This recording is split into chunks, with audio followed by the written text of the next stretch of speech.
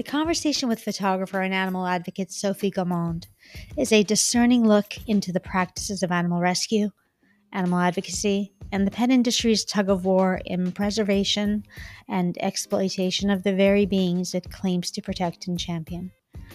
I hope you enjoyed this episode as much as I enjoyed doing it. Thank you for listening.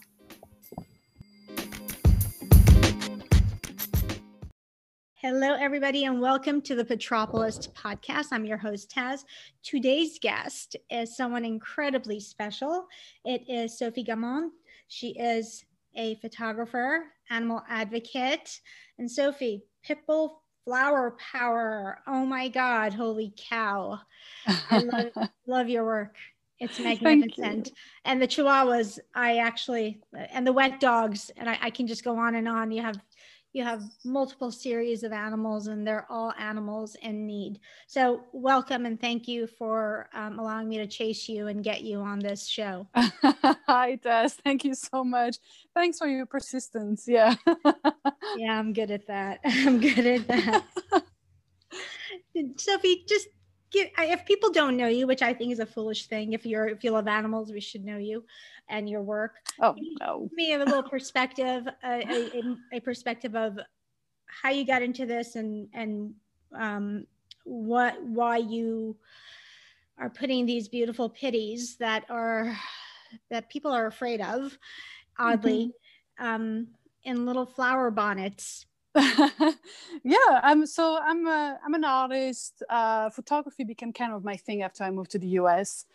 The camera was always my way to kind of create intimacy with people, but at a distance. It's a medium that I really was comfortable with. And shortly after I moved here, I realized I was really drawn to dogs, and I pointed my camera towards dogs. And then I heard about dog rescue, and I was like, wow, I need to be a part of this. There's so much work that needs to be done. I could see the photos on animal shelters, and I was like, I think I could do better. A lot of these photos were so sad, and the dogs looked terrified. I knew very little about dogs. I knew very little about photographing dogs, but I just went for it.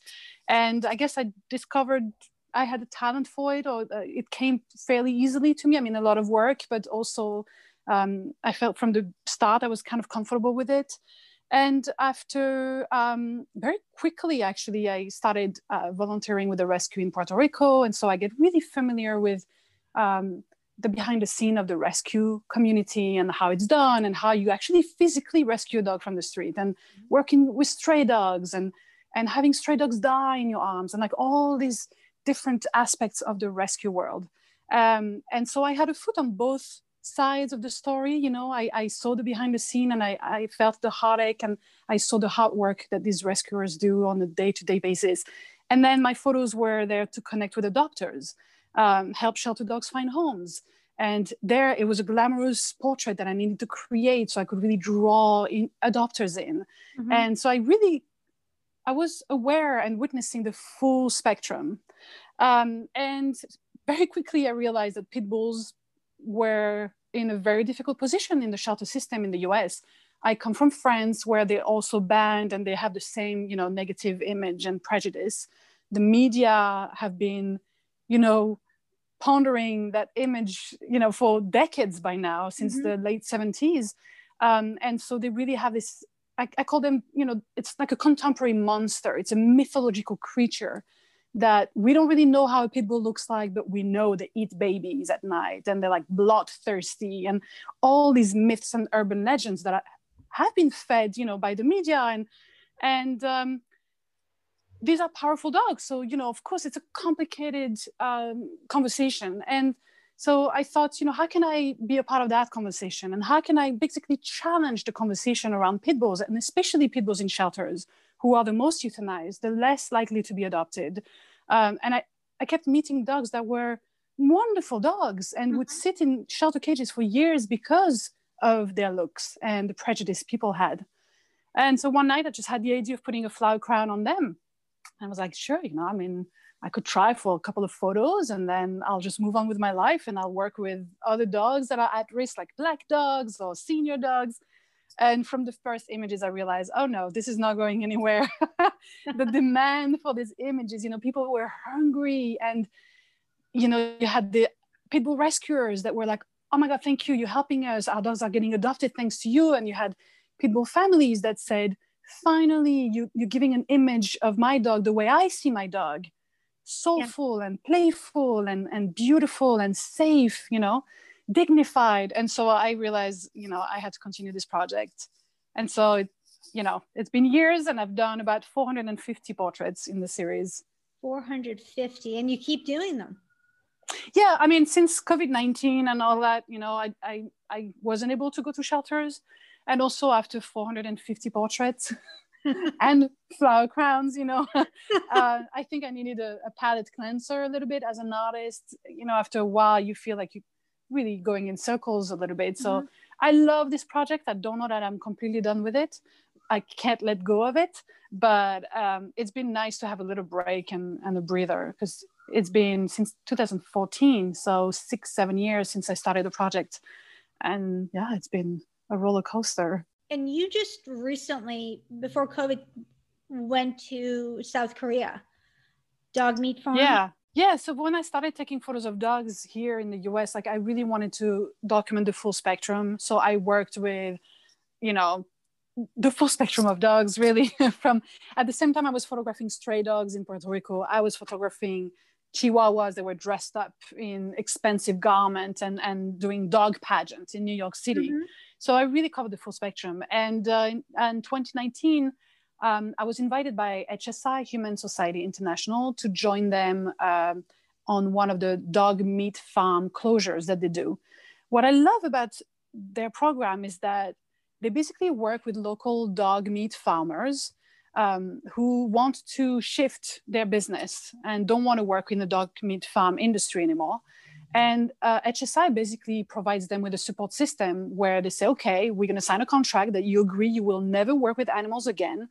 And we're going to help you close that farm. We're going to rescue all the dogs, find them homes. And we're going to help you, get to the next step of your journey. And these farmers end up working in construction, or they turn to humane farms like fruits or vegetables. And it's a beautiful partnership, which is not just about rescuing the dogs. It's also about setting up these farmers for, a life, because they're making an important decision for their families. And I think it's wonderful that HSI supports them as well. I always say that we cannot save animals if we don't take care of the humans as well. Absolutely. Animal wellness comes hand in hand and paw in hands with human wellness. Is there an actual palette for dog meat? I mean, that's a reality. Yeah, so it's it's a complex, and I think I still have a lot to learn about it. But from what I know so far, in South Korea at least, it's not really a widespread tradition. It became very popular after the Second World War because people were starving and there was no food. There was a food shortage, and then they had a bunch of dogs running around, and they were like, oh well, I guess And nowadays it's more. By the way, if you hear a toy, I'm sorry, my dog he always decides to chew on toys and squeaks. That's fine. We'll have just giving a fair warning. Dog noises in the background. Perfect. So yeah, in South Korea nowadays, it's more a tradition. So the older generation still does it. There's a dog meat festival that goes on every summer. People know the Chinese one, the Yulin festival, but it's similar, in South Korea, where dog meat is said to have all these magical. I know the curative.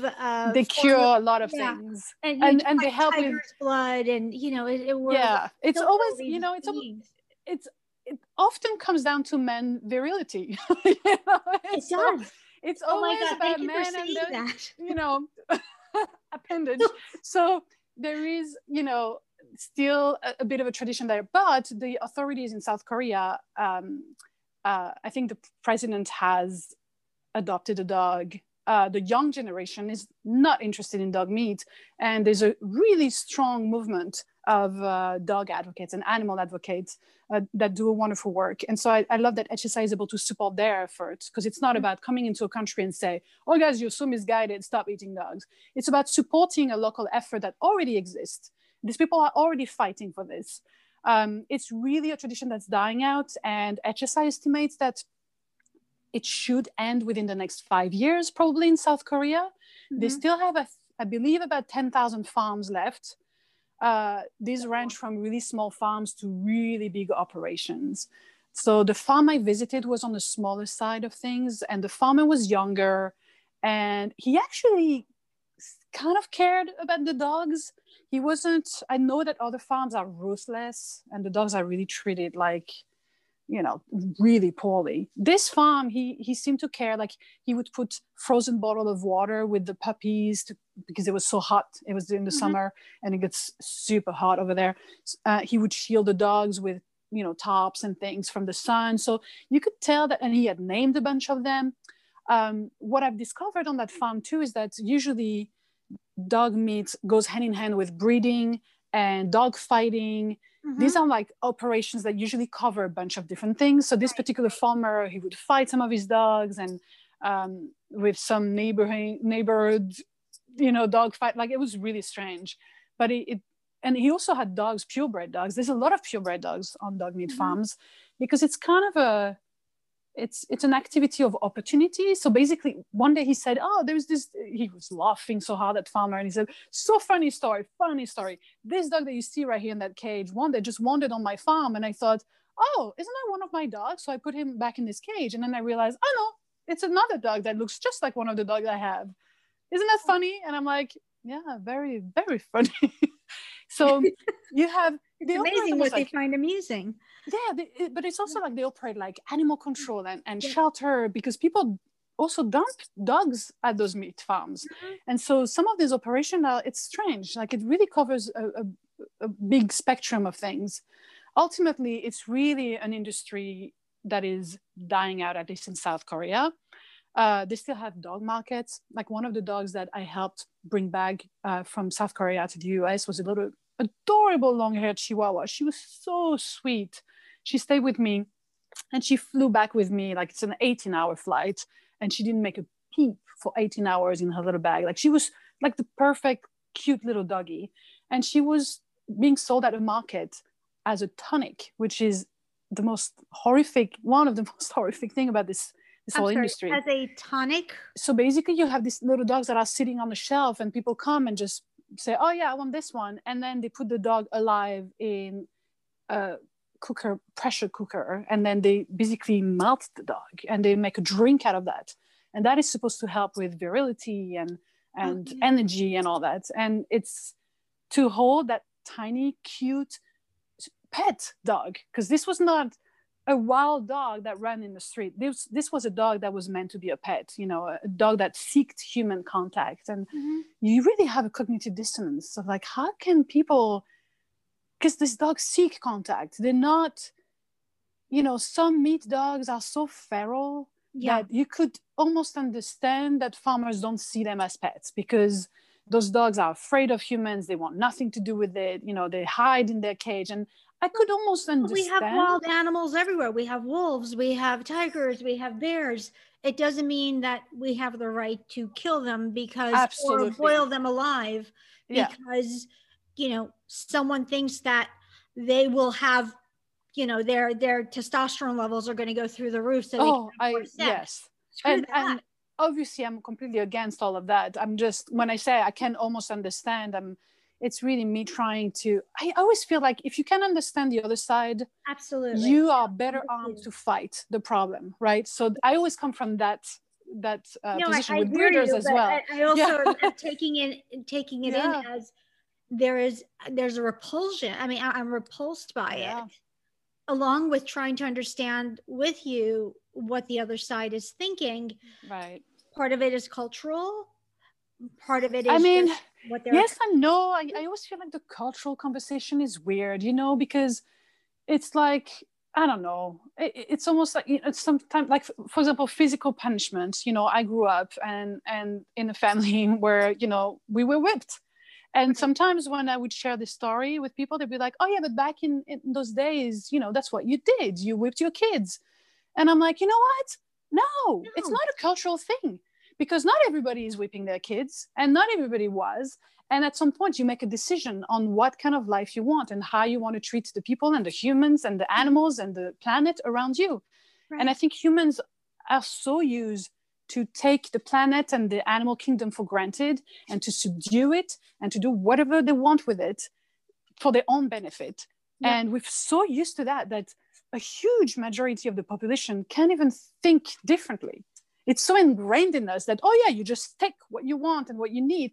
Do you think that nowadays there's always more? There isn't going to be always more. Well, first, there's never going to be always more, but also to think that nowadays there are still, a-holes that go and hunt endangered species just to put a trophy, a tiger's head in their bedroom or whatever. Like, it's sickening. Where were you when in the 80s, we show like those animals being extinct, and like we all grew up with these stories of animals getting extinct and the need to protect them, and like where were you when these conversations were happening? That nowadays you still go in Africa to hunt the last of its kind because it's fun and you pay 50 grand for it. Like, it's sickening. We act like we are so superior. Yeah, very strong sense of identity and your place in the world. Yeah, absolutely. And here we are, we have dog fighting, we still have greyhound racing, we have canned hunts. People from the US go all over the place and pay $50,000 to be able to sit in a treehouse and shoot at an animal that's grazing a while, and then, oh my God. Trophy hunting. So we have all this. And then we have the pet industry. Yeah, let's bring that back to the pet industry. Let's bring it back to the pet industry, because we have the pet industry. Reel us in, Taz.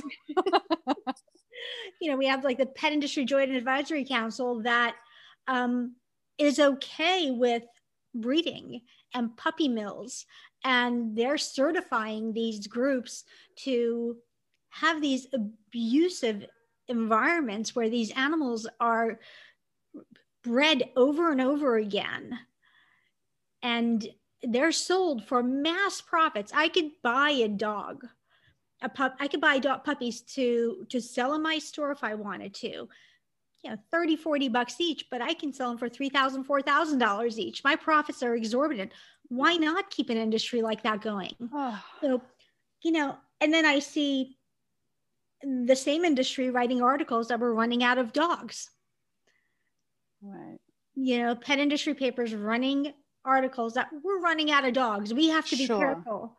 And meanwhile, the shelters how many animals are put down every week? It's the whole breeding. I don't even know where we can begin. Taz, you're gonna have to help me, because this breeding conversation it's a monument, and it's very complicated. I would say that it's very hard for both sides, both ends of the conversation extreme, to see eye to eye. Because on one hand, you have rescuers and the rescue community that picks up the pieces, and see the damage that breeders do. And of course, they're going to be completely against breeders, and I get that. And then on the other side of the spectrum, you have breeders that consider themselves responsible and ethical and try and do it for reasons, for example, breed integrity, for breed integrity, to preserve ancient breeds, to create service dogs, dogs for the blind, military dogs, working dogs, and to keep that diversity that exists in the dog community, which is amazing. And it's something that we've been celebrating for a century and a half. And so it's, we have those both ends, and they're never going to see eye to eye. But then there's this big chunk in the middle that I think we have so much work that can be done to create a more ethical system, and that protects the animals and protects also the humans. So let's dive into the conversation. Let's dive into it. So you did a whole series about figuring out who is a bad breeder and who is a potentially good breeder. There's a lot of emotions. Just like I can't tell people what to eat, even though I want to tell people what to feed their pets and how to feed their pet. There's a lot of emotions that go with getting a dog or adopting an animal or buying an animal. And sometimes I think the shelter system makes it, not the shelters, but rescuers make it difficult for people to adopt. And part of that is their own emotions, their own hangups. And then the other part of it is really shitty people out there who shouldn't have pets. I mean, you look at during the pandemic, so many people getting dogs, people that shouldn't have dogs. They shouldn't have kids for all but okay, I'm going to shut up. But, I'm not that kind. You could be as kind as you want, but you don't have to be. But there are all these puppy mills. Like, when was it? Saturday, I had somebody call me and ask me if I had the powdered milk for puppies. I said, oh, you just had, you have a puppy. Did you find him? And he said, no. I just picked him up from the store, and he's 7 weeks old. Oh my gosh. Like, yeah, I know. And I said, well, no, I don't have the powdered milk. I have goat milk. You can use that. I said, you shouldn't have a puppy at 7 weeks old. Should be still mom. Yeah. And he said, well, I saved him. I said, for $4,000. Oh. I mean, I was such a bitch, Sophie. I was such a bitch because the anger came out. Yeah. And my need to go do something, but what am I doing? I'm on the phone and I'm just reacting. And that was completely wrong of me. I could have helped educate, but this person had this animal. Oh, but it's, we all get tired of educating because, how much education are you going to do? How much education? And it's all out there. When people still tell me, oh my God, I didn't know about puppy mills. I'm like, what? Are you living under a rock? Because that's my thing. They know everything exhausting else. Sometimes. They know everything else. They walk into my pet store. They go to the vet. They tell the vet what their job it needs to be. But they'll Google everything, but they don't Google where their animal came from. Well, Taz, I have to say though that I have friends who are really vested in the rescue community who have been fallen into situations like this. I have a good friend who was involved in the rescue communities here in the US and moved back to the UK, and all her dogs are rescues, and she was never going to buy from a breeder, and she got lured into it, and then she realized she had bought from a puppy mill. And I think those conversations are so difficult because it's not that black or white, and we can all fall victim. And I think when you're in the rescue community, you don't go to puppy stores. So your eyes are, you can look in one direction and fight for that fight, right? Mm-hmm. But if you set a foot in a pet store and you see these puppies that are, sick, or some of them half dead, or are being mistreated or whatever, and then the seller tells you, oh, I'm going to send this one to the farm because it's not selling or it's sick. Like, what would you do? I think it's easier to have blinders on and to judge other people when you don't have to walk in those shoes. Yeah. But I'm trying to understand, of course, if you're somebody that lives in a neighborhood and every day you walk past that store and your kids go on the window like, oh my God, Mama, look at the puppies. I want a puppy. After years and years, you're like, no, we're not getting a puppy. And then one day you're like, you know what, let's get a puppy.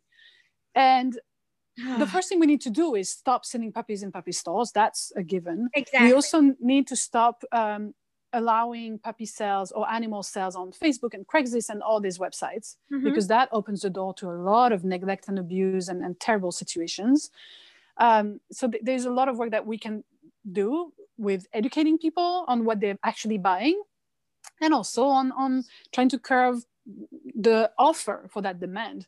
Do you really think education matters anymore, or do we need to change legislation and not allow these animals to be bred anymore? I mean, that's, I think, the first. I mean, okay, so I'm in two minds about this, because yes, ideally regulations need to be, dogs need to be better protected, animals need to be better protected, but in this case we're talking about dog breeding, so we need better regulations, we need laws, we need people that actually care at the authority level to actually implement change. In the past few years, the number of investigations and penalties that have been given to animal businesses that were caught in cruelty cases has declined to almost 100%. There's like a handful of them now every year. It started during the Obama administration, but during the Trump administration, it's been accelerated.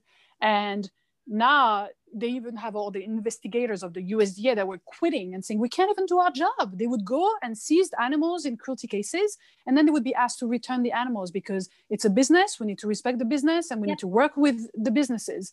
So yes, at the law level, we have to pressure. We have so much work to do to lobby and make sure authorities take this seriously, right? But this is going to take, it's an uphill battle that is going to take a lot. Or the right person in charge, I don't know, but it's going to be a very complicated conversation because this is America, and now you're entering the world of capitalism and business. Yeah, it's a $70 billion industry, the pet industry, and it's not all food.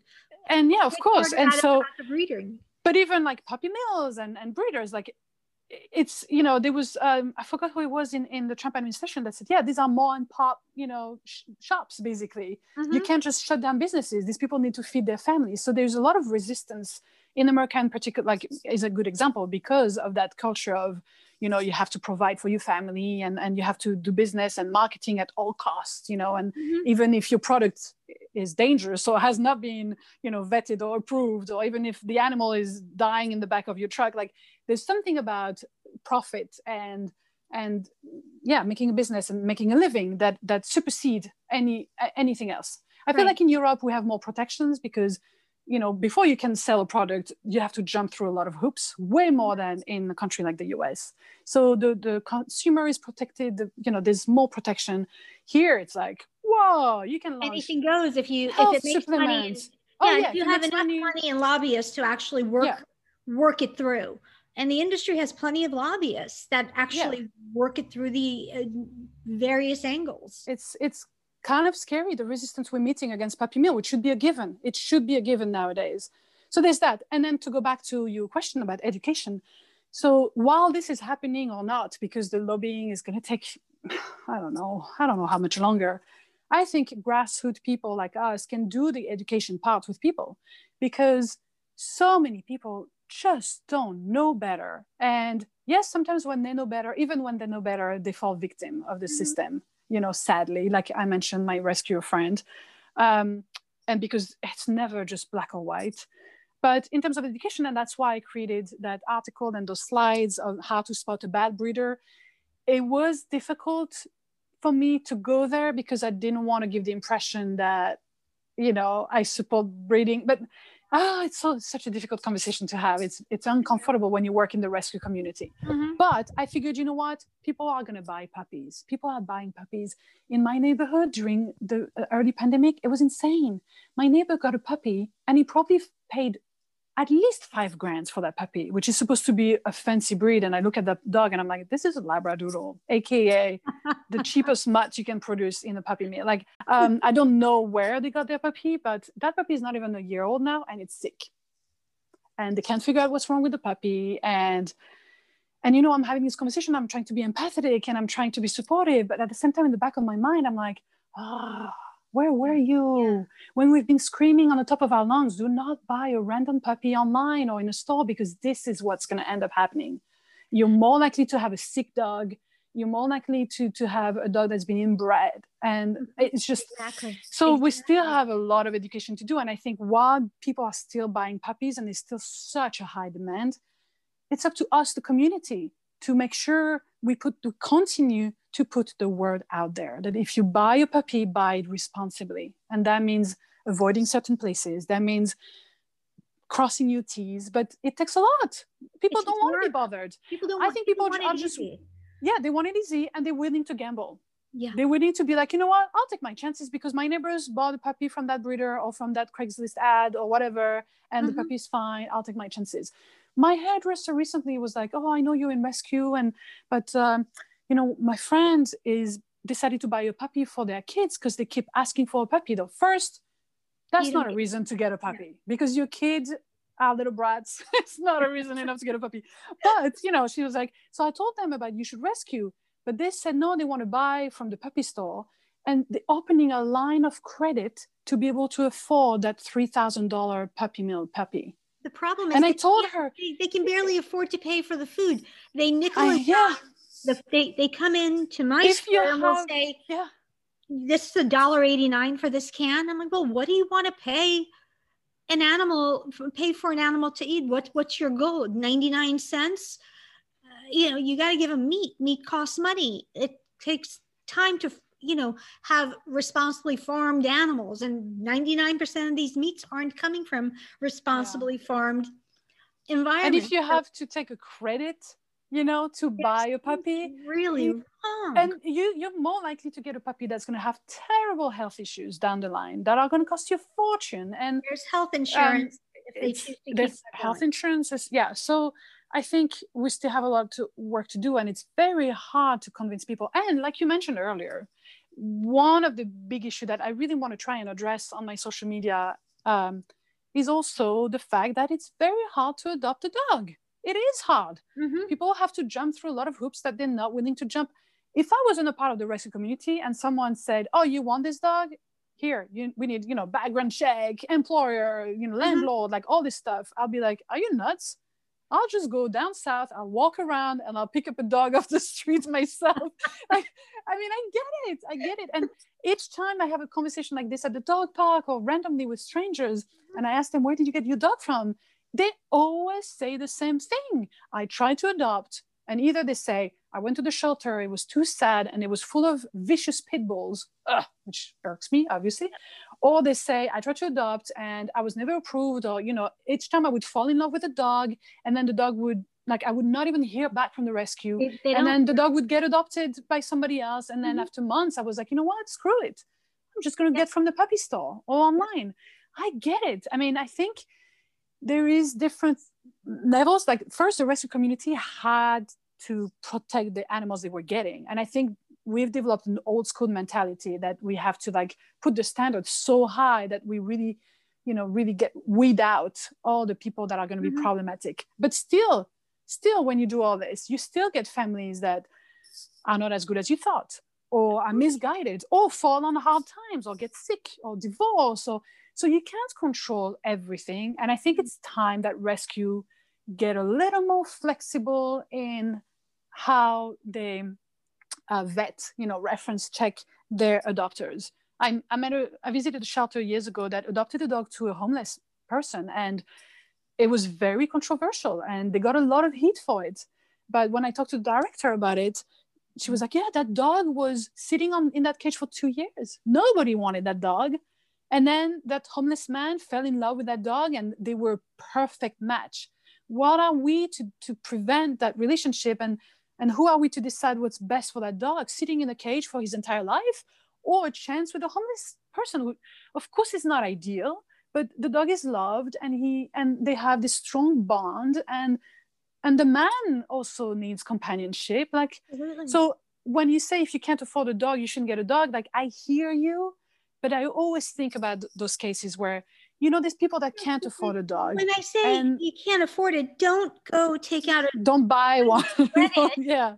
To get an animal from a store where you can go adopt them. And there are adoption agencies where they're not as critical as other rescues. I mean, if you go to the city shelters, exactly. Yes, there are lots of pits, but you have to think about fostering a pit and seeing what they're really all about. They're just big mushes. It's difficult with people. With pit bulls, like, the problem is it's not just that people are afraid. It's also that we have a lot of limitations, especially in a city like New York. Most apartment buildings won't allow big dogs, or literally don't allow pit bulls. And sometimes all the breeds, like Doberman and all the breeds, right?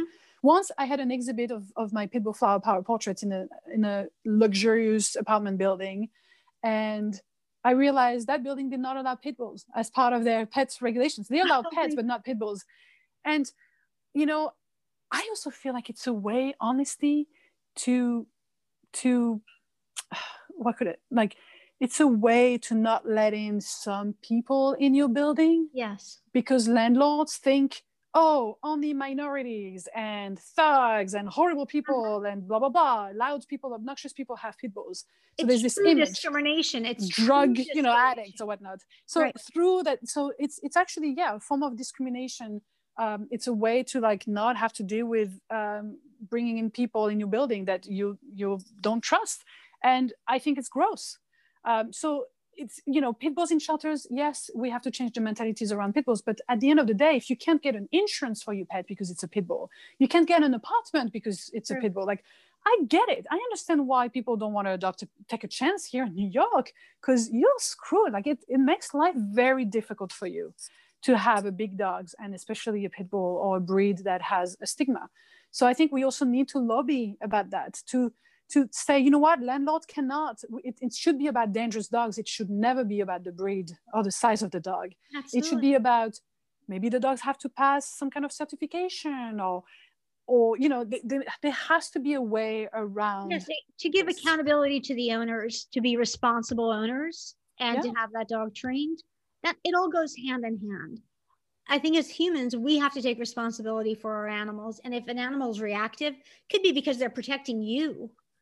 And it's because of you as the pet owner. So you can't look at the breed as being the factor there. A Chihuahua can do that as well. I mean, I know 2 Bijans that will go and bite anyone's ankle if you go near their owner. Yeah. I mean, they will go attack an ankle, and they're Bijans. Yeah. They're fuzzy little guys who are purebreds. So if you want to judge a book by its cover, I think that is a sad place for us to be, especially at this age. I mean, I also think, you know, the layer of the dog training, I'm going to be very brief on this, but there's also a lot of bad dog trainers out there. And that's another layer of complication that do a lot of damage to the dog community. And those have huge platforms on TikTok and Facebook and YouTube. And it's shocking the kind of dog training techniques that they sell to their, you know, support their followers. And there's a lot of work that needs to be done there too. Yep. Yeah. Well, I think the pet industry as a whole is a compilation of a lot of people who do it as a side hustle, as opposed to it being a true job where they learn career. A career where they learn everything from beginning to end and can connect dots and actually look at the animal's perspective. I think it's a side hustle for too many. And everyone, breeding including, breeders included, and everyone considers themselves an expert because of social media, because they can put up a website and make claims. So, and that's something that I want to put out there. If you don't want the truth out there, you can create a whole environment. You'll have followers depending on how loud you are. It's tough because dogs, animals, you know, they pull at your heartstrings, and then it's very hard to, you know, walk past a puppy store where the dogs are going to be, you know, sent back to the farm, quote unquote, if they're not purchased, and think, you know what, no, I can't purchase because I'm feeding the system. Like it takes a lot of restraint, and it takes a lot of like bigger picture. We have to focus on the big picture to, you know, to allow yourself to go to that place. Like it's a very complicated. Because and you know, it's the same in the rescue community. Like, just to go back to what you were saying, there's a lot of, not a lot, but there are some really bad rescues out there, and it's the same thing, because it's so easy to appeal to people's hearts and conscience, you know, by putting a sad story or a cute puppy out there or whatever. Raise funds for the sickest animals. Raise funds, and so now you actually have breeders that have taken the vocabulary of rescue and said, I get. Like this Facebook page started advertising on my page, like commenting everywhere and posting on my page, and it was like puppies for adoption, and the way they phrased it, I was like, no rescue would ever do that. Okay, they would never advertise puppies because they get already so many applications for puppies. Like most rescue won't even share publicly they have puppies. They'll keep it like hush hush, word of mouth only. So here's this ad, and I click on it, and sure enough, they have all these different breeds that are so popular, and like and it's a breeder that says puppies for adoption, and had all this vocabulary that they had completely co-opted. That's what prompted me to create that bad breeder information and PSA that I put on my social media, because I was like, wow, there's a whole world out there. And even if people, you know, are aware of shelter, rescue, adoption, and all that, they could be tricked because they don't know enough. And so I really wanted people to have the science. How do you differentiate a rescue from a breeder? You know, a ethical breeder, quote unquote, with a really bad one. Like, how do you? It's a lot. So let's go back to rescue and the shelter system, like New York City Animal Care and Control, Bidewee, all these, because Bidewee I know gets them from the puppy mills, right? A lot of these rescue groups, actually, a lot of these, you know, they say the animal was just shipped from Georgia. These animals were just shipped from Ohio. Yeah. So if they're going, if, you know, the store says we're going to send them back to the farm, and you as the pet lover in there kind of agitated, you don't want to add to the problem. I mean, for me, I would say, well, what does that mean? A lot of Oh people yeah. don't want to challenge that. A lot of No, people of don't course. want to say, what Because is it's an emotional knee-jerk reaction. I think the emotions need to come out of this, and we need to treat these beings as beings Yeah, that it's really need yeah, us to jump in and take ownership of the suffering that they're going right. through, and make those that are causing the suffering to be accountable. We've Yeah. forgotten accountability. We kind of shy away from it. Like, we don't want to challenge them. And Yeah. that's bullshit. We need to challenge them. And I think when you have rescue organizations or shelters that are shipping animals that were, you know, pulled off the farms, right? And these are the designer breeds. If they're pulling them off of these puppy mills where they would have been killed anyway, because they're not getting purchased, then I think, is our shelter system adding to the problem by keeping the breeding going? Should we just stop Yeah. and allow them to take that as a loss? And oh my God, it's a lot of, it's It's complicated, tricky. as you say, Of but course. something has to give. I think they are rescue, and I put them in the bad rescue bag that work with breeders. And it's kind of a weird, incestuous, disgusting system, you know. And there's a rescue here in New York that got a lot of heat for it from the rescue community, and they decided to kind of move to New Jersey and rebrand themselves, change their name, you know, to go under the radar. But basically, that's kind of what they do. They work with breeders, and they'll take the dogs that probably at a discount, or I don't know what kind of financial, you know, system they have in place. At the same time, you know, like a friend of mine rescued a puppy from a breeder who was breeding Merle pit bulls without having done genetic testing on the parents. And for you listener who might not be familiar, the Merle gene is recessive, and it's you need to do genetic testing to make sure you get healthy puppies. Otherwise, you get, I don't want to say monsters, but you get like really bad, horrible things. And this guy was breeding Merle because they, you know, Merle dogs sell for a lot of money. They're very sought after, and they require, you know, breeders that are very ethical and very serious and invest, you know, money into testing their dogs properly. They require that, and most people don't do that. That guy, you know, it was like this big, extra large Merle pit bull with cropped ears, like a big dude, like everything you hate about breeding. And then he had that puppy that was like, couldn't walk, couldn't do anything. And so my friend rescued that puppy in her rescue organization. And he was adorable. That puppy was so sweet. And she spent months, because there was a slim chance that the dog could make it and become somewhat of a normal puppy. So she gave that puppy a chance. And after 6 months, she realized she had to euthanize the puppy because the puppy was never going to be, you know, he couldn't walk. He was like a starfish, you know, and he shook all the time. He couldn't chew things. He couldn't hold toys. Like, and you could tell how, as he was growing older, like his brain was there. Like he wanted to be a dog, and his body just couldn't. And I met that dog. I actually photographed him, and it's a very complicated story, and it was really heartbreaking. But when I think about breeders, I think about that. I think about, of course, accident happen, and the dog could be born with deformity or a problem. Okay, but these breeders, they increase that chance by so much. And then what do they do with these dogs? Do they just throw them away? Do they just expect rescue to pick the pieces? Do they just euthanize them at birth? Like, what do they do? And how do we hold them accountable for this when it's something that could have been prevented with a $55 genetic testing, you know? Well, that's the thing, the accountability, and we can't use shaming in the process. I think that's where we, as lovers of animals, we use shaming instead of accountability. And I think that's where I agree with you. We screw things up.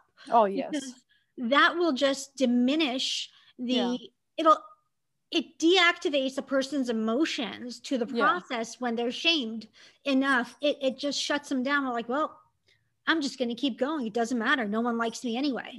Yeah. It shuts that. I know. I felt once at the dog park, this woman was like, oh, you know, I love my dog. And we were chatting. And then she said, oh, he's a Yorkie. And, you know, I love my dog so much that I want to breed him. And because I love Yorkies so much and I'm going to breed them.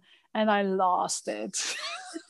And then my husband had to pull me away and he was so ashamed of me. And I'm like, and, you know, I went home and I'm like, damn, that was an opportunity to try and educate, but it's exhausting. It's really exhausting. And the information's available, Sophie. It's in our faces. Yeah. But it depends. You know what? What's interesting is it depends on what you're looking for. Because with these algorithms, if you're looking for, I want a puppy, all of a sudden, it's not going to bring up how toxic it is to breed. No, it's going to bring up the ones that are paying the most to be on that on Google's first page. It has nothing to do with the well-being of animals. It's about money. Yeah. Oh, at the end of the day, absolutely. And that's one of the big problems. And I mean, I do think that to continue having this conversation, and like you said, not shaming, I think there's a lot of shaming that happens in the rescue community, and I'm always against it firmly. And I try to only work with organizations now that really align with me with that and won't shame.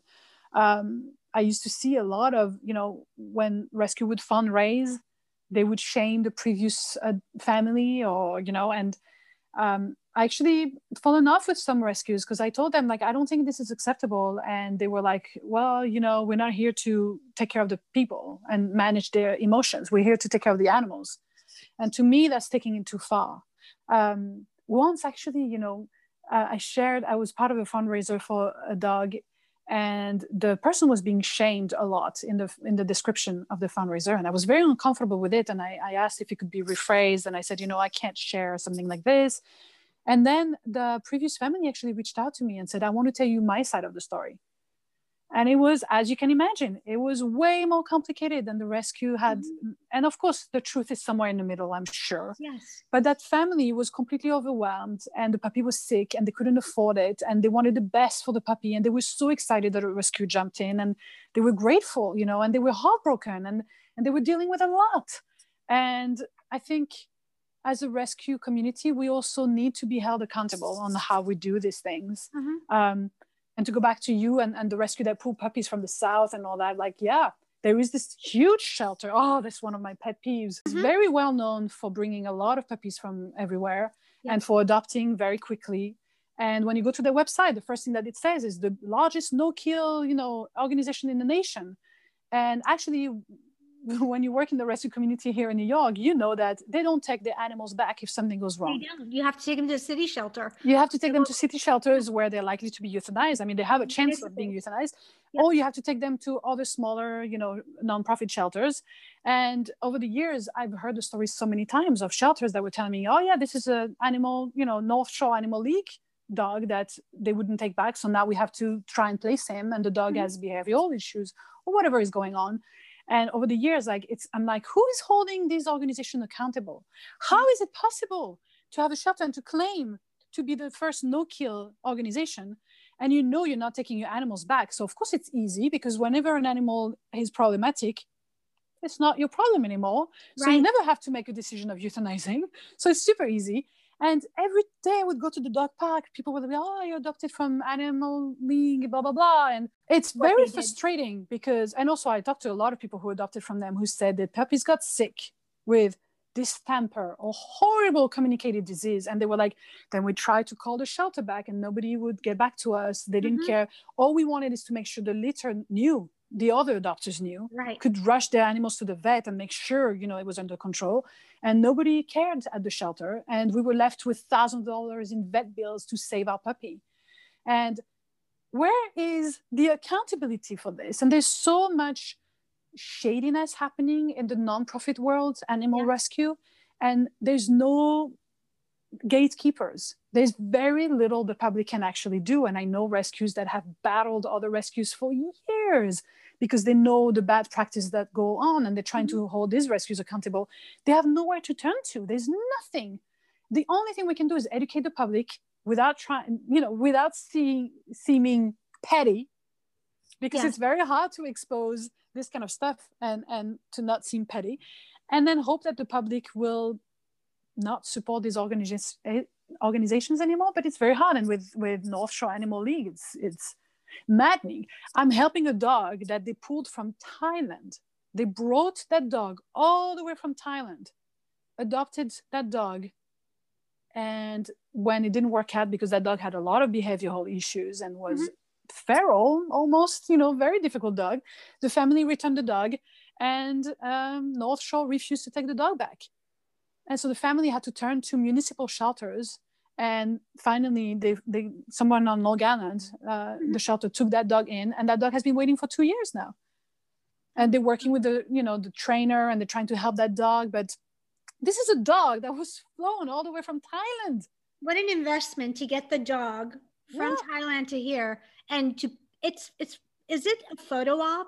I mean, I often think how much of it is a photo op and fundraising, because those two go hand in hand, especially on social media. It's both. And I think that's why it's very important to work with rescues that you feel ethically are doing the right things. It's a little bit of both. It's a little bit of, when you're approached by a rescue in Thailand or wherever in the world, and they have no adopters and they're really trying to do the right things, but there's nowhere for these dogs to go, then you take a couple, and then maybe you bring a couple here and there, and you feel like you're being part of a bigger movement. And it's nice. It's nice. I've helped a rescue in Mexico, bring dogs. I've helped Frida, Puerto Rico. a paralyzed pit bull that I helped bring, and I fostered her here, and I found her a home. And we have so many pit bulls here, so why bring a pit bull from Mexico, you'll ask me. But, I think if it's done like this, and these dogs deserve a chance too, and like maybe you met them on a trip, or like, yes. So I think there's a way to do it at a small scale that is ethical. But then also it's true that a lot of rescue realize the marketing potential of these stories, because people love an exotic sub story from the other side of the world. They don't care so much about the stray pit bulls, the fact that in Houston we have about 1 million stray dogs roaming around, and chain dogs all over the country that are the invisible population of dog that nobody cares about. Yep. And they're chained day and night and all their entire life, and they have no life. Their life is like a tiny little diameter around the pole where they're tied to, right? So we have a lot to do in our own backyard, and yet, people love a story from Thailand or from elsewhere. And I think you can reach a good balance. I try to do it in the way, I've helped a lot locally, and I also helped internationally. And I think there's a way to do it. I get some heat sometimes, people telling me, why do you go to South Korea or Colombia or Mexico? There's so much to be done here. I think there's a way to do it that's ethical and that's well balanced. With that, I would say, well, you're here. I happen to be in South Korea. I did my job there. You're here. What are you doing here? Right. And some people do. I mean, in all fairness, it's much harder to raise awareness and money for chain dogs or for stray dogs here in the US than it is for, the dog meat trade or things like this. What are we doing because wrong? Because I think it's about also, when you're exposed to the same thing. Like when I found my dog in Puerto Rico, he was at a shelter, an animal control facility there, and he was going to be euthanized because they were like, he just looks like a stray dog. He looks like any other stray dog in Puerto Rico. And I was like, wow, but he's brindle. He's like such a different looking dog, like to mainland standards. He's actually quite unique looking, right? But it's obviously not why I adopted him. But I always think about that story. I think when you expose the same thing, it's very hard for you to still have compassion, empathy, and to want to be vested in that fight. So the pit bulls from my backyards, the chain dogs, like it's something that we know it's right here. It's our own backyard. So it's hard to feel excited and to see it as something sexy that you want to help. And it's much easier to be drawn to exotic stories. And sadly, I'm saying, like, as a human trait, it's just how it is. People always want to look further away. So how do we make it work here? Even I see it. Listen, my audience is all about rescue. It's all about mutts and pit bulls, and whenever I would share a photo of a dog at a shelter that was a husky or a pug or a pre-breed like this, the engagement on this post will go through the roof. Yeah. Because people recognize, they're like, oh, it's a husky. Huskies are cute. It's a beautiful photo. Like. And it really bothered me. Or, I would share the story of one of my models who died and was never adopted. it would get so much engagement. Oh my God, it's so sad. The rainbow bridge, you know, oh, angel, blah, blah, blah. The next day I would share a dog that is like, okay, this dog has been sitting in the cage for 4 years. We need to get that dog adopted. Nothing. Scroll Crickets. right by. They scroll right Crickets. by that one. Yep. And I'm like, how do you get engaged for a dog who is already dead? Because it's a sad story. It touches something deep. No, it's because they don't have to do anything other than maybe, yeah, react you're right. online. It's true. Because they don't physically have to do anything, whether it's give money or go pull the dog out or actually say, okay, you know what? I'm ready. I'm going to go adopt a dog. I'm going to go make a difference.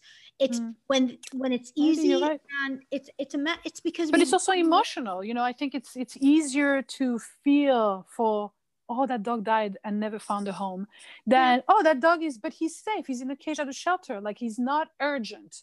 If you say that dog is going to be euthanized 2 days from now, it's happened to some of my models. I said, this dog is being euthanized at the end of the week, adopted within a day. So I think when there's a sense of urgency or something really dramatic that's happening, people actually rally and come together. Some of my photos that were very emotional helped dogs get placed that had been waiting for years. So I think there is a way to rally people, and my work is all about that. It's about creating these emotional connections and really make it so that people cannot look away and cannot just ignore the fate of that dog. If every dog that you're presenting, if you can make that urgent and it does impact, is that going to lose? Is the urgency going to be diminished because everyone's going to look at it? I also don't like putting pressure like this on my followers. And like, I feel like you have to strike a balance here. Once again, like, it's all about balance. I don't want to be one of those anxiety-ridden page that you're like, oh my God, if I'm going to look at that post, is it going to be about a dead animal, an animal that only has a few days left? Like, I never wanted to do work like this, which is also why I stopped working with high kill shelters for this project, because it was just too much, you know, and it felt like I was just spinning on a crazy roller coaster that, you know, it's too much. So you have to strike a balance. I think, if every dog was urgent, people would get tired of it and it wouldn't have the same impact. So now it becomes numbing almost. You stop looking. But listen, Taz, I think, you know, we have also to recognize the fact that the numbers are really good. People are actually going to shelters. They're adopting. Like, the number of euthanized animals is going down. Like, just in the last decades, we've done so much progress. I think we need to work a lot harder about the breeding, because it's part of the problem that, you know, people that don't spay and neuter, like, there's just too many dogs that are still entering the shelter system in the US, you know, because of course every country is different. I know countries that almost don't have shelters because they don't need to. They don't have stray dogs, and the only way they can get dogs is through breeders. So the conversation is very different. In Europe, we have a big problem with Eastern European puppy mills now that are on the rise. It's a huge market, and they ship their dogs to France and the UK, and like, it's by truckloads. And so now we're seeing the beginning of that problem in Europe, where I'm like, well, in the US it's been going on for a long time, and I'm very familiar with it. I think it's on the rise in Europe, but in the US here, like, the numbers are really much better than they used to be. I think there's a lot of work that's been done also to advocate for pit bulls who were so overrepresented in shelters. My work, but also not just my work, there's a lot of organizations that have done amazing work. And I see every day people telling me, oh, you know, I really changed my mind and now my next dog will be a pit bull, or I just adopted a pit bull because of all the work you guys are doing. And so I think we have to recognize our victories, and there's really been a big shift. I think we need to educate people on how puppies is just not all that, you know, fun. Like, I fostered a lot of puppies in my foster days, and I have to tell you, like, each time I'm like, why am I doing this to myself? So I think we have to educate about, like, the fact that adult dogs are not broken, and they're not, you know, irreparable, you know, or they have so much to offer. They can learn, you know, even dogs who are not dog friendly, once you put them in the home, very often they become dog friendly, or through proper introductions or proper training, or just being outside of the shelter system. You know, I really want to try and gather more intel on this, this whole dog aggressive thing because I'm fascinated by it. Over the 10 years I've been doing this work, the amount of stories of dogs that were only pets, cannot be around other dogs, da, da, da, da. And then they get adopted, and then suddenly they live with a pack of chihuahuas or, cats. Or Well, I don't think the shelter system is a place where you can judge how that it's animal is very going to hard. behave, because they're not, they are locked into essentially a cage in their mind, in their body, physically, emotionally, and they are in doubt of what stands ahead of them. And as soon as you start opening up the pathways and giving them the proper introduction and the proper training, you see them flourish. And the one-on-one, it's a different world. You just have to give them the opportunity. And as humans, we have that ability. We can, and many do. As you say, we have to. We definitely have to celebrate our wins. I really applaud you. Your photographs just bring the right attention to a breed that was misrepresented. How do you go from a nanny breed, that a breed that nurtures and takes care of kids, to aggressive? How does that? There's great books that have been written about this, and I really recommend a Bronwyn Dickey book called Pitbull, A Battle Over an American Icon, I believe is. It's the Bible as far as I'm concerned. It's so well documented, so well researched, and it's very balanced, which I think is always, again, the way to go. And it's such a complicated thing. I think it was tied to socio-economical differences and poverty and racism, and the misunderstanding between humans and pit bulls is the longest misunderstanding between dogs and people in the history of that relationship. Meaning, there's been other breeds that we like. Doberman. At some point, it was the Spitz, which was the Pomeranian ancestor. That was banned in New Jersey, and that was because of women's vote and women's becoming more independent. By the way, it's a fascinating story, which is in the book I just mentioned, where basically, more and more women didn't want to have children, didn't want to get married, and were more independent and wanted jobs and wanted to vote. And they loved these dogs. Like, there was a community, I guess, and instead of having children, I guess they would get those little Spitz dogs. And so it was very threatening to the patriarchy and to the system, the social system that was in place. And so one day they decided to ban those dogs. And it basically started with stories of, these dogs look like foxes, therefore they carry rabies. Like, there was a link there that was made. Amazing. And then, but you would read articles back then they would literally write like, these women that don't want to have children, now they're going to have to take the responsibility for these dogs. And so you could really tell that it was very intertwined. And that gives you an idea of what happened with the pit bull much later, because it was really about, pit bulls became pit bulls were always popular. And that's why we know them as the nanny dogs, which is only a term that appeared in the 70s. So back then, they were not, in the Victorian times, they were not known as nanny dogs, but they were family dogs. They were dogs that, farm dogs and family dogs, and dogs that were loved by all sorts of people, from rich to poor to everybody.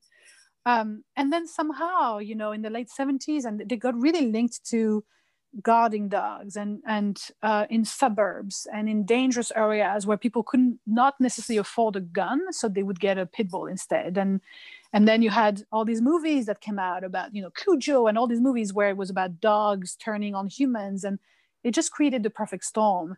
And then you had the stories of dog fighting that came out. And again, to go back to the I can't pronounce that word. Sensationalization. Sensationalization. It's impossible. I can't pronounce it, but you know what I mean. I do. Where the media, kind of reveled in the dog fighting stories. It was the new cowboy. It was, look at these badass men and their dogs, and they're doing this. So it was not condemned necessarily in the media. It was, of course, as like something cruel, but it was also those journalists that really took it upon themselves to create almost a glamorous, like in a sick way, and then they would add details of like, the blood, and you throw a bag of kittens to get the dog excited, which were lies. That was never really something that dog fighters did back then. And so you can see how the media and just the general what society was going through, the racial tension, like the drug, all the drug epidemic and all that. All these things came into play in the Pitbull story. And that's why it's so complex.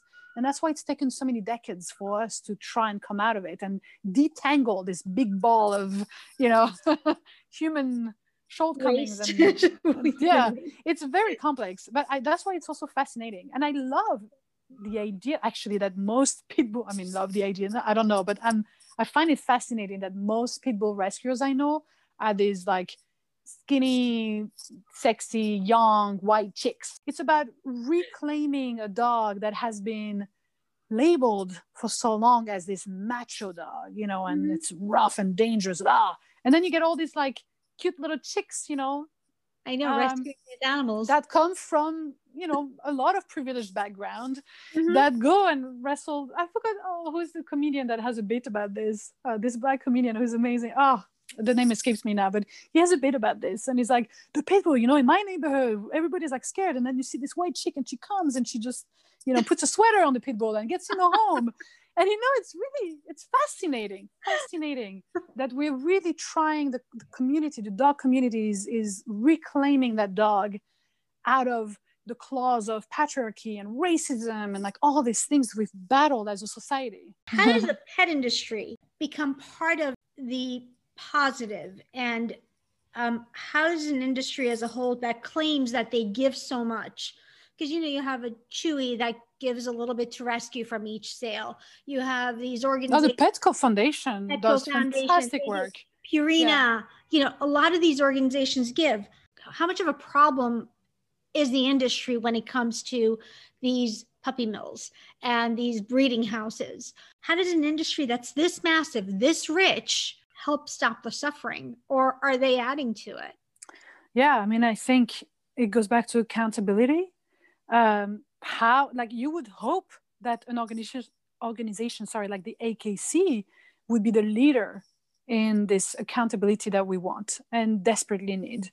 Unfortunately, and I don't understand why, they are. I'm sorry if I don't think we have a lot of AKC people listening to this segment at this point. They probably tuned out a long time ago. But if they're still there, I'm so sorry. But this is a dusty, outdated, misguided organization. And it saddens me that it still has a bit of an aura to some people. So they think, but my breeder was AKC registered, therefore I know that he was a good breeder. No, because the AKC makes money per registration of puppy and litters.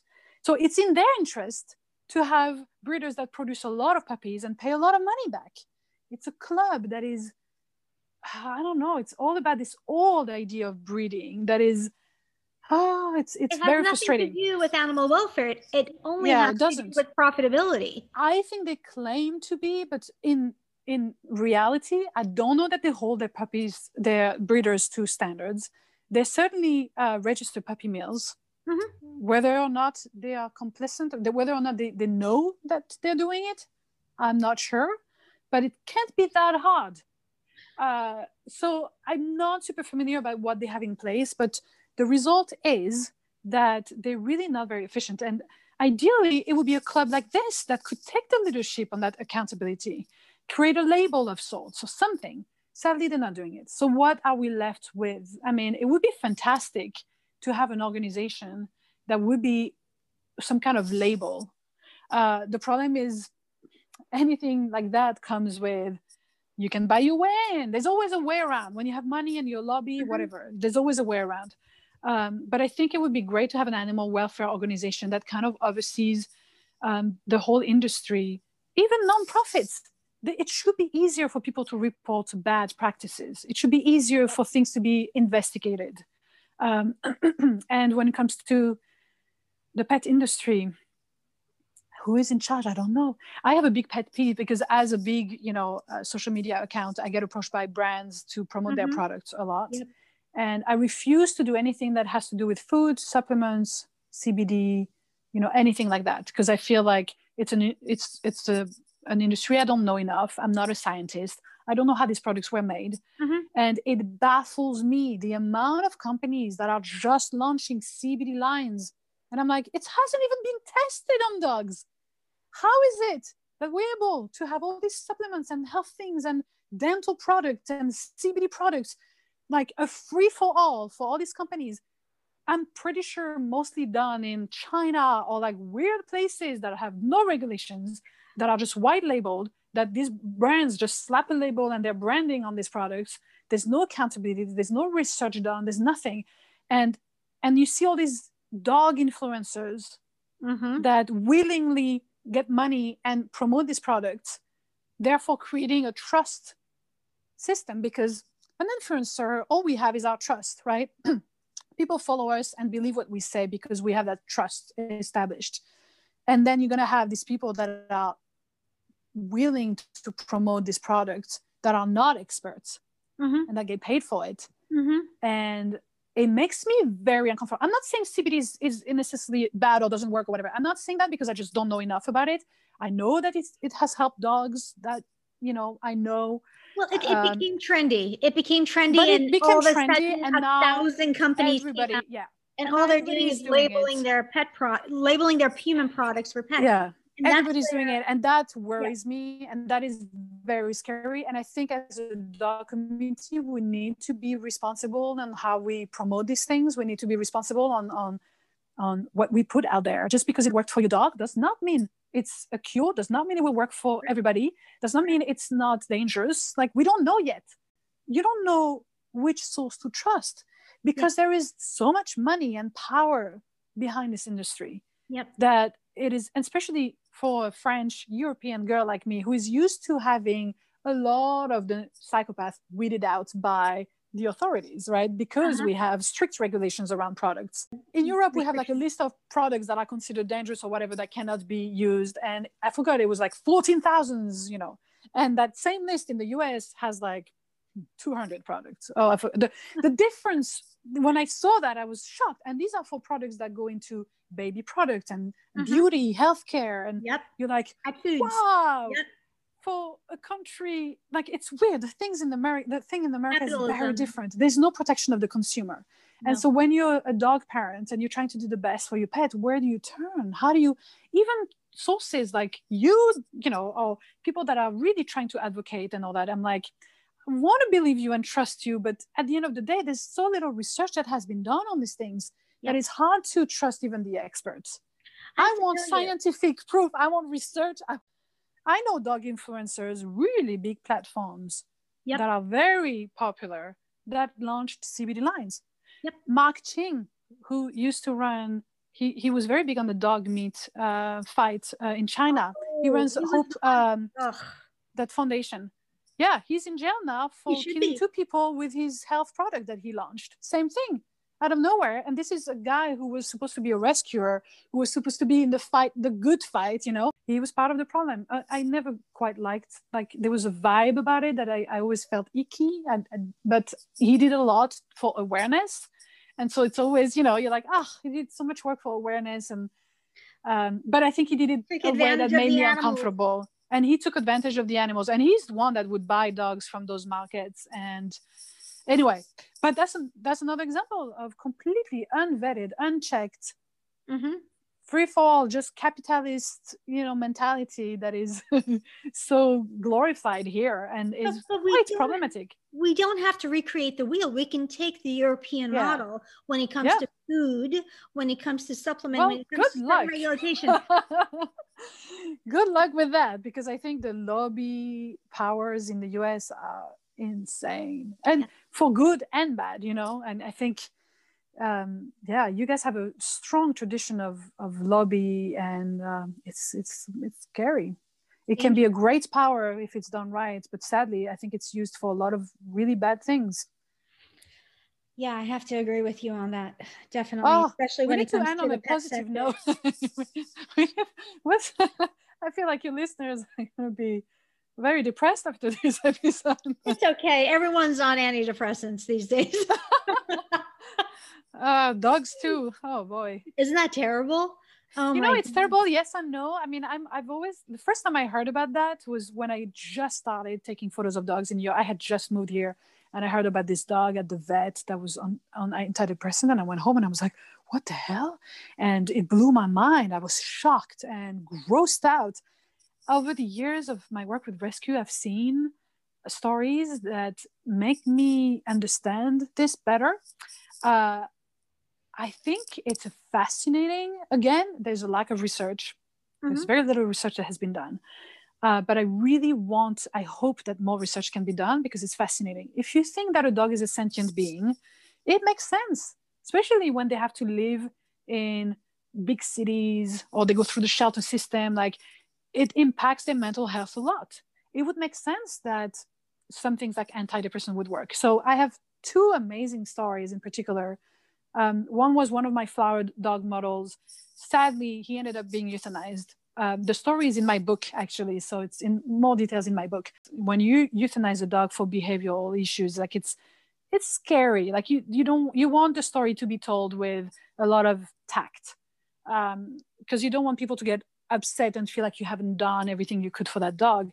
That particular dog was basically on the autism spectrum, and he had a sound processing. He was diagnosed with a sound processing disorder where he would be triggered by sound, and he would go into these fits. And he was a strong dog, a terrier, a pit bull mix, and under medication, he turned into a great dog that was way more manageable, and finally started to become a normal dog. And they had such high hope for him. And unfortunately, they were hit by a snowstorm and he was off his med because the whole rescue was under, meters of snow, and then trees were falling everywhere and they sounded like bombs. So him being off the med and being triggered by the sounds, when finally they reached him a few days later, he turned on his handler and they realized, we can't take a chance anymore because, of course, it was a crazy concourse of circumstances, but it could happen again. So they decided to euthanize him and free him from this. But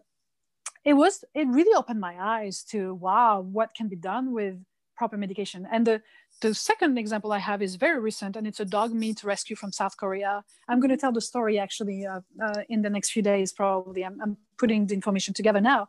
Same thing, a feral dog that was locked in a cage on a dog meat farm for all her life.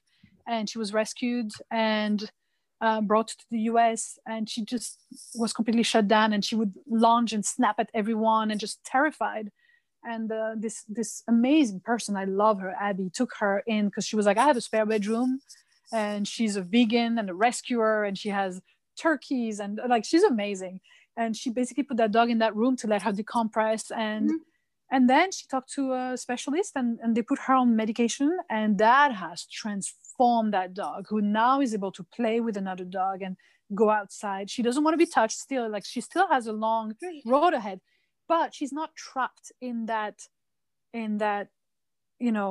insane space where she's so triggered by everything and overwhelmed by everything and scared and just snapping at life because she's trapped in that state. It has helped just calm her and basically be safe in her own skin again, and that. So I've heard a few stories like this, and now I'm really intrigued. How can the listeners help you? Well, I mean, that's a question. I'm so used to helping others. I think the best way to help me is to follow my journey and like and engage with the content I post and give me feedback. It's not just about commenting to engage. It's also, I want to know what I'm doing. Is it helping? It's always great to get that feedback. Financially, people can go on my website. I sell merchandise and prints of my work and my book, and it's a great way to help me to support all the pro bono work I do with rescues. Of course, with COVID-19, it feels like a different lifetime because I haven't been able to go to shelters as much in 2020, and I don't know when I'll be able to again. I'm currently working on a big project with HSI for the dog meat trade. I'm super excited about it. So that's taking a lot of my time and energy. I won't be able to share anything for a few months, but I can't wait. I think it's going to be great. And so, yeah, people can just support.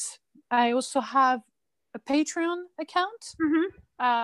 So that's for those people who don't know, it's like a monthly sponsorship. So you get to support podcasts or people that are creators of content. And so in my case, it's been a lifeline, I have to say, especially 2020, where I had very little income, pretty much no income besides what I sell on my store and my Patreon. So it's great for people like me because it really allows us to focus on the advocacy work and all this stuff that don't pay back necessarily, but are such an important piece of the puzzle. And I think people like me really need to be supported by the community in that way. So I'm so grateful that I have my Patreon, and people have been awesome, very supportive. So yeah, that's pretty much great. I'm going to have the link to your Patreon account, to your site, to your calendar. I'm going to have all the links everywhere, all over the show notes. Sophie, thank you so much for doing this. I can't tell you how much I appreciate it. Your work is magnificent. Grateful that we have met. And I want to thank Princess Gracie for introducing us. Oh, yes. Tanya, I'm sorry. I always talk about the dog. Me too. She was one of my models, as you know. I know.